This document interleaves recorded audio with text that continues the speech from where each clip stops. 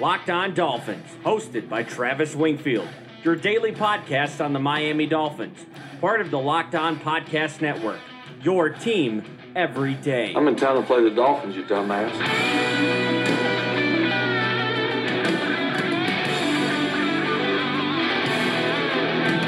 What is up, Dolph fans, and welcome into the Wednesday, June the 12th edition of the Locked On Dolphins podcast. I am your host, Travis Wingfield, and as always, I am here to bring you your daily dose of Miami Dolphins football. And on today's show, we've got a special guest joining the podcast. The mother of a current Miami Dolphins player will join to talk about the process of being acquired by the Dolphins, the moment she knew that he was a special player, and a whole lot more. Plus, contracts are being doled out across the league. Miami has a few players that could use some new deals. We'll explore what those potential contracts might look like, and we'll preview the NFC South to wrap things up. But first, before any of that, I kindly invite each and every one of you to please subscribe to the podcast on the new Himalaya podcast app, Apple Podcasts, Stitcher, Google Play, Tuned In. Wherever you get your podcasts, go ahead and subscribe, rate, and review the show. Give me a follow on Twitter. It's at Wingfield NFL. Voted the number one follow on Dolphins Twitter,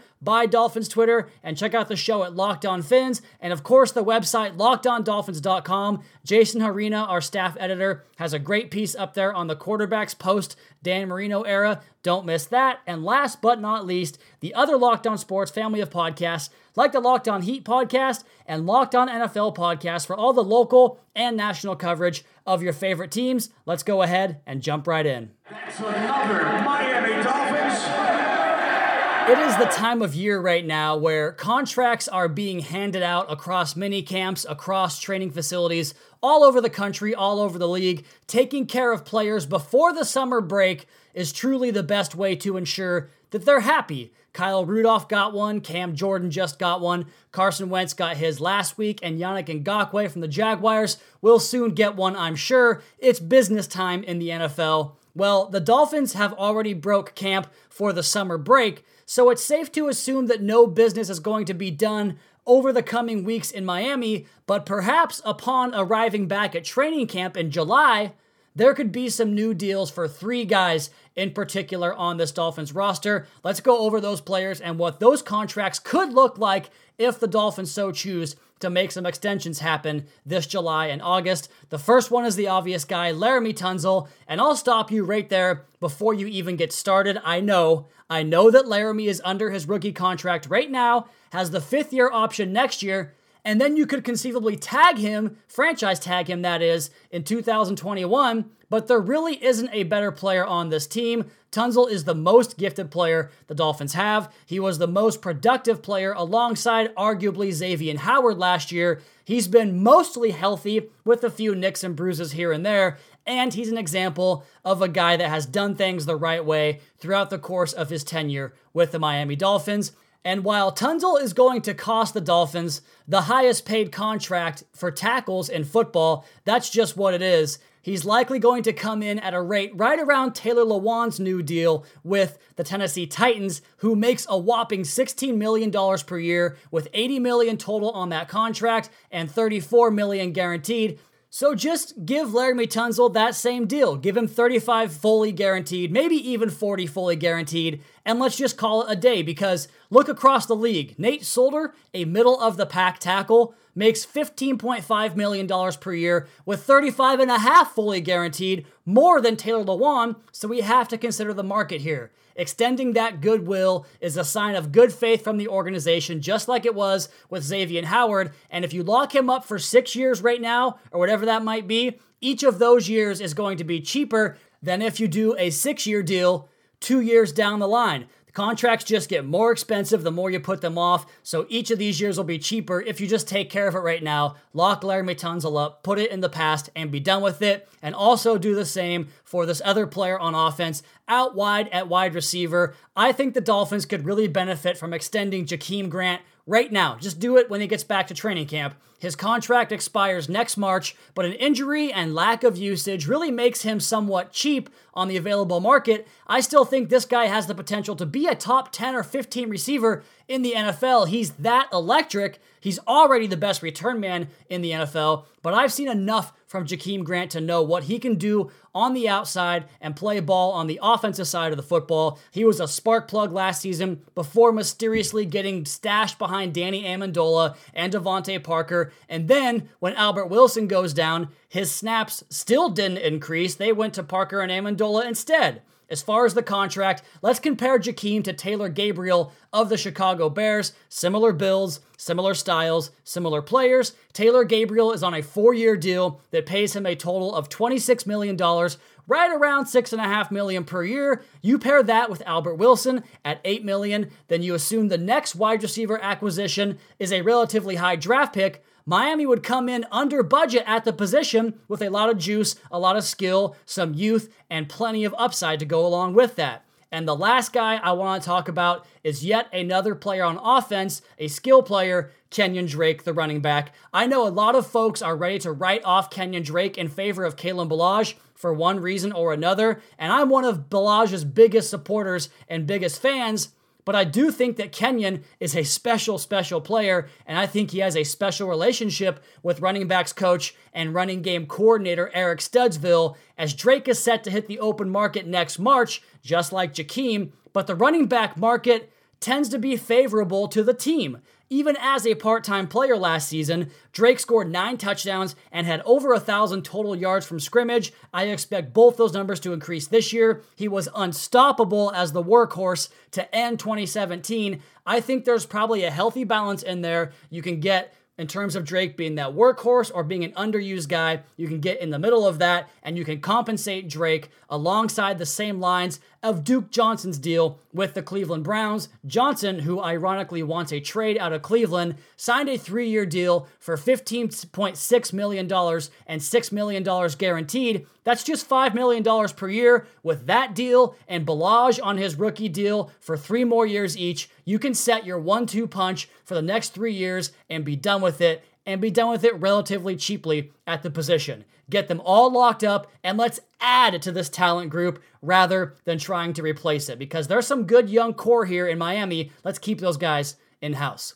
Okay, we've got more to come on the podcast, but before I do that, I want to check in on Jason Harina's piece up on LockedOnDolphins.com here, part of the Locked On Podcast Network. He's ranking all the quarterbacks in the post-Dan Marino era. I know, send him your thoughts and prayers at MiamiDPunks on Twitter. But he's got numbers 19 through 11 up on the site right now, and in a cruel twist of fate, he has Dante Culpepper, number 19 on that list, the very bottom, the man who was the consolation prize to not landing Drew Brees, who clearly would have shortened this list by a significant amount if Brees did in fact sign here. So check out Jason's work and the entirety of the Locked On Dolphins site. I'm about to begin working on my college quarterback scouting reports here in the very near future, so we're going to have you guys covered throughout this dead period. But next on the podcast, we're going to welcome on our guest, the mother of a Dolphins defensive back. We'll do that next on the Locked On Dolphins podcast at Wingfield NFL at Locked On Fins.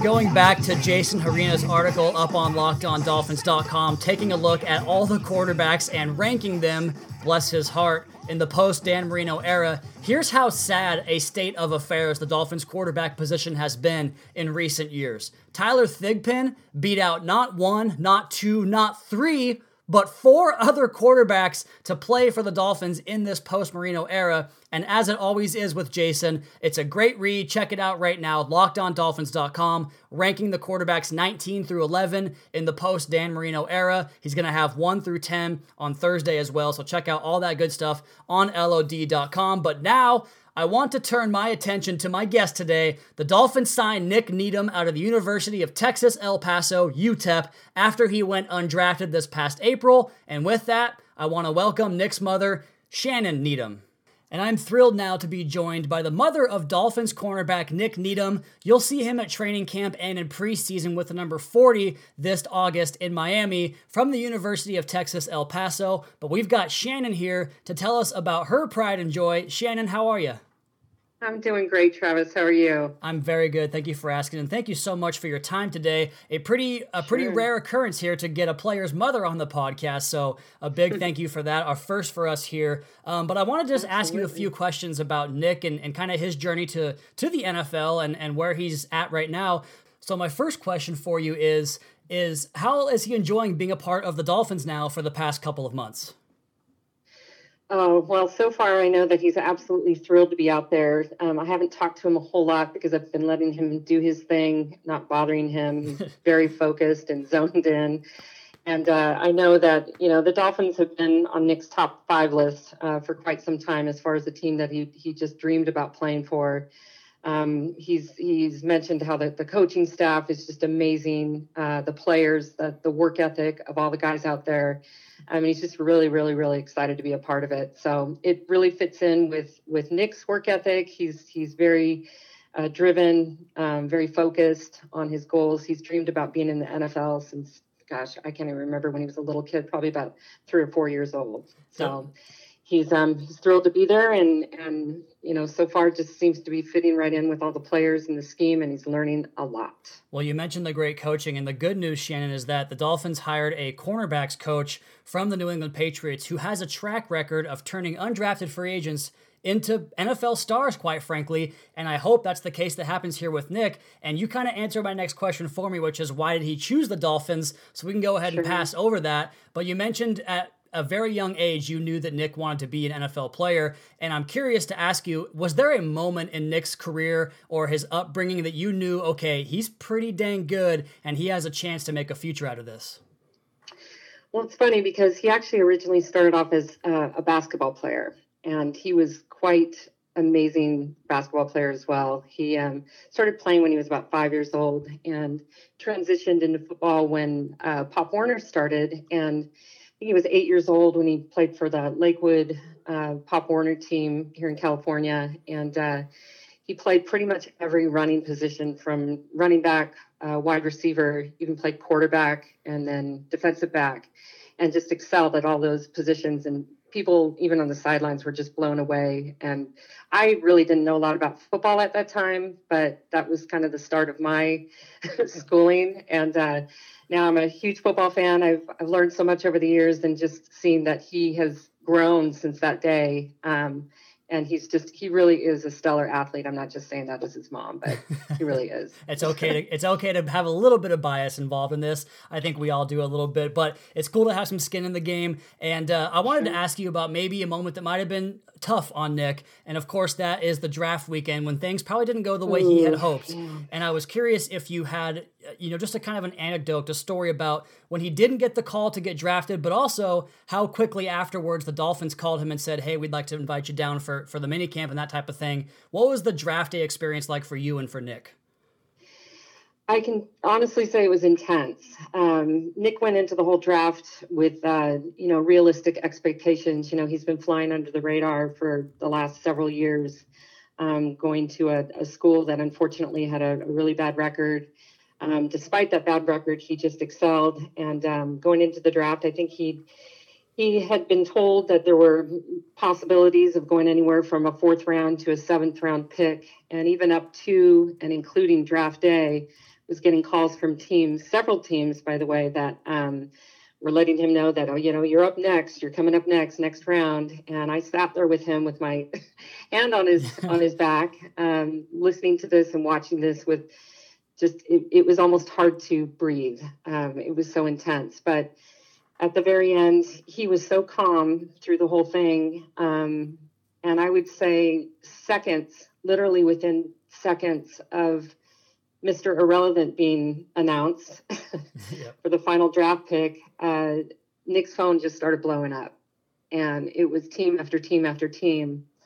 And he literally looked at his phone and swiped, not taking some of the calls. Yeah. And we were all sitting there just intense, not wanting to say anything. I wanted to cry, but I didn't. But stayed strong. And he all of a sudden looked down at his phone and it said Dolphins coach.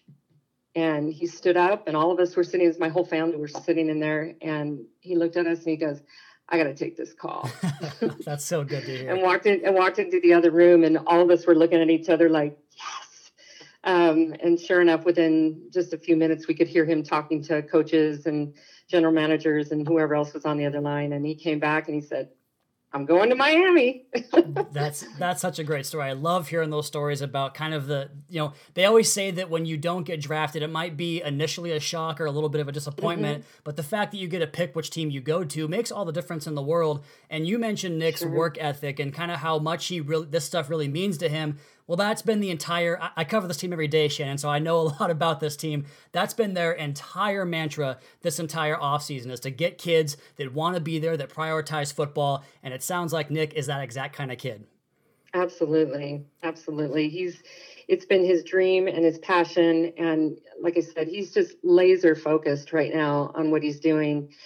Constantly wants to get better every single day. I think he even got some great advice from one of the veteran Dolphins at the recent golf tournament that they were all in. Nick's not a golfer, but he did go out there and gave it a shot, and got to meet one of the, I don't recall the gentleman's name, but it was one of the previous running backs, and he gave him some great tips on his workouts and how he could increase his stamina and et cetera on the field. And Nick just soaks that stuff up because he just wants to be the absolute best he can be so he can contribute to the team.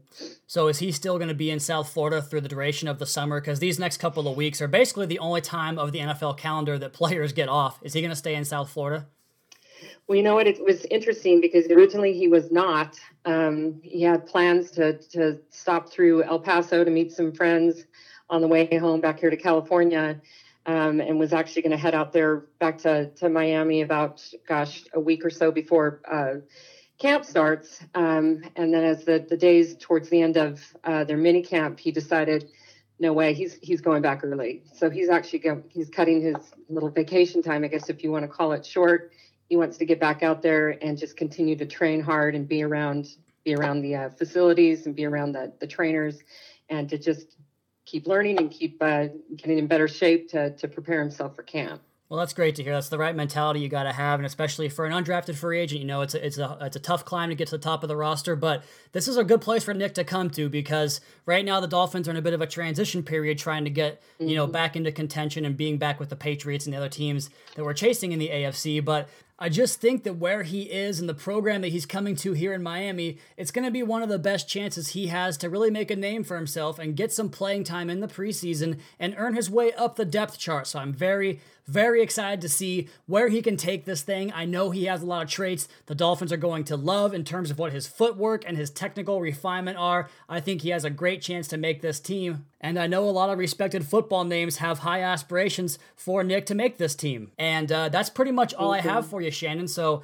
thank you so much for your time. And I did want to say, I was looking over your Twitter timeline, and it's very clear that Nick has an excellent support system. So major kudos to you for raising such a great young football player, but even more so a great man. And you went to all the UTEP games, right? Well, just last year I did. I went to all 12 games, despite the fact that we were having a losing season. I committed to doing that. The previous year I had gone to 9 of them, and then unfortunately had to have some back surgery, so I had to watch those last couple of ones from my bed. But I went to all 12 games, traveled all over the country, met some great people, families. Nick is used to seeing me up in those stands, so I'll be there till the end. Well, let us know if you need any recommendations for Miami, because there's a lot to do down there, and we can give you plenty of things to do when you go to Hard Rock Stadium this fall to watch your son play in an NFL game. Well, I sure hope so. We're really looking forward to it. In fact, funny thing is, I'm getting married this summer, and my fiance and I have tied in our honeymoon with the stop to the preseason game. Oh, that's excellent. That's such good news to hear. Well, congratulations on the engagement. Congratulations on your son, about to realize his NFL dream. And thank you so much for taking the time to do this today, Shannon. I really appreciate it. I appreciate your time, Travis, and thanks for having me on. Anytime, and you're welcome back anytime as well. So there she goes, Shannon Needham, the mother of Nick Needham, Dolphins cornerback. He wears number 40. You guys are going to see him this preseason, and so will his mom get a chance to see him at Hard Rock Stadium on her honeymoon. What a cool story that is, and I love those stories about these kids that have to go through the arduous weekend that is the draft weekend, and you have all these teams and agents that call you and tell you, we're going to pick you here, we're going to pick you here. We've heard that so many times. and most of the time it's a lie and they go in another direction. Well, thankfully for Nick, he got to choose one of his favorite teams, and now he's in camp and he's down in South Florida working his butt off trying to make this roster. I really am pulling for him. If you guys haven't seen his tape, go ahead and pull it up. It's on YouTube. There's a great article. I forget the source of it. I'll have to find it and come back and tell you about it. But it's an article about his footwork and some of the technical refinement in his game. And if you ask me, he's a really good scheme fit on this defense under Josh Boyer, under Patrick Graham, and under Brian Flores. And Shannon mentioned it in the interview there that he's getting some great coaching. And I fully believe that to be the case. So very excited to see what they can do with this young, talented player and this coaching staff trying to elevate some of these unsung guys up onto the roster and to get them contributing on the roster come September into the fall and into the winter for our Miami Dolphins. Okay, we're going to spin things forward here and take a break, but after we come back from that break, we're going to talk about the NFC South as we continue on our preview of the rest of the NFL here on the Locked On Dolphins podcast at Wingfield NFL at Locked On Fins.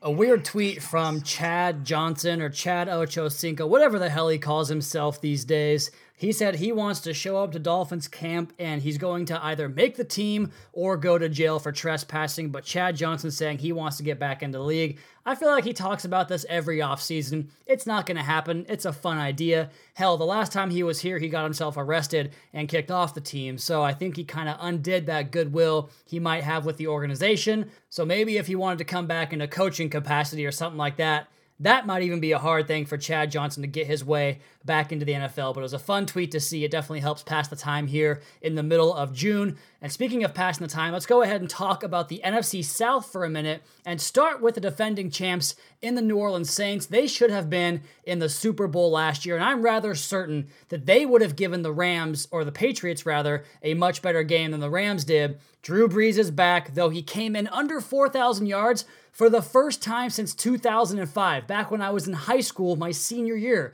Blows my mind. And he was able to do that because of the ground game being so sturdy. Of course, now they have Mark Ingram gone, and the question becomes, can Latavius Murray become the guy that pairs with Alvin Kamara? That's a downgrade, but I do think he's good enough because Alvin Kamara, like I mentioned, and Michael Thomas are both MVP caliber players, and adding Jared Cook should free some things up in the middle of the offense there. But replacing Max Unger is going to be difficult, except that they drafted a guy that I had as a first-round grade in Eric McCoy from Texas A&M, and they actually traded up with the Dolphins to go get Eric McCoy. The defense on the other side has come together in recent years. They added Malcolm Brown and Mario Edwards to a D-line that gets year number 2 out of Marcus Davenport, and a new contract for Cam Jordan. On top of that, they add Chauncey Gardner-Johnson and Saquon Hampton to the secondary, 2 safeties I was high on. They already have Marshawn Lattimore and Marcus Williams back there. This is a Super Bowl team from top to bottom. The next best team in the division, in my opinion, are the Atlanta Falcons, and they were ravaged by injuries last year. Matt Ryan doesn't get nearly enough credit for how good he is, and that receiving core is as dynamic as they come. I have huge expectations this year for Calvin Ridley alongside Julio Jones, not to mention Mohamed Sanu and Devontae Freeman with Ito Smith in the backfield. They beefed up the offensive line that was severely lacking last season with a very good-looking guard prospect in Chris Lindstrom, as well as the tackle from Washington and Caleb McGarry. I think that offense is going to get right back to the top of the league in 2019. On defense, a total mash unit a year ago. This season, they get Deion Jones back. They have Grady Jarrett on the franchise tag, so he's back. Takk McKinley is the guy the Dolphins probably should have drafted back in 2017, and we'll find out if Vic Beasley is going to be anything in his career. He's still there. The secondary looks a lot better with Ricardo Allen, DeMonte KZ back, as well as Desmond Trufant and Keanu Neal. I think this is one of the best teams in the NFC as well, and could compete with the Saints for the division title. And then this division has a third pretty good team also in the Carolina Panthers. Apparently Cam Newton has revamped his throwing motion, so that bears watching. But regardless, I think this might be Christian McCaffrey's team this year. The guy has the makings of a superstar, much in the mold of Alvin Kamara, catching all the passes and making big plays in the running game as well. They have an offensive line that wants to move guys off the ball with Trey Turner, Matt Paradis, and now drafting Greg Little. The defense is always good as long as Luke Kuechly is out there. He and K'Wan Short are both elite players, and they've had some growth in that secondary from guys like James Bradbury and Dante Jackson, so I think they have a chance to be an 8, 9, 10-win team as well. And then there's the Bucs, the lowly Bucs. We'll see if Jameis Winston can ever get it figured out. He finally has a competent coaching staff, which should go a long way, and Mike Evans is still there doing Mike Evans things. O.J. Howard is a very impressive young tight end, and I think Chris Godwin will begin to have his breakout this season. The backfield's lacking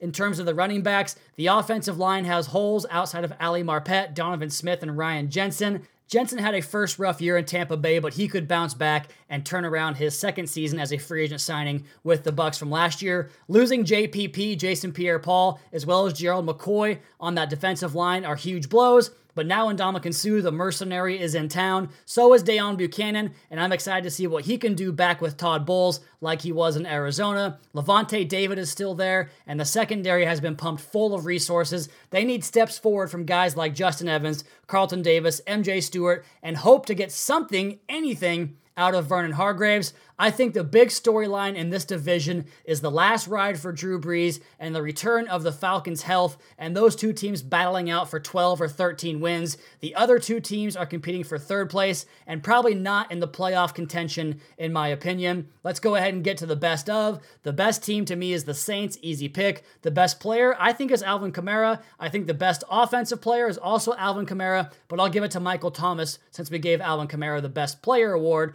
Best defensive player, Luke Kuechly from the Panthers. The best offensive rookie is going to be the guard for the Falcons, Chris Lindstrom. The best defensive rookie, the 5th pick in the draft, Devin White, the linebacker for the Bucs. The best coach is Sean Payton, and the best rivalry is Saints versus Falcons every single year. I love watching those games. As for today's show, that is going to do it for me. We're going to come back on tomorrow's podcast and do the NFC North and get you caught up on some more work up on LockedOnDolphins.com.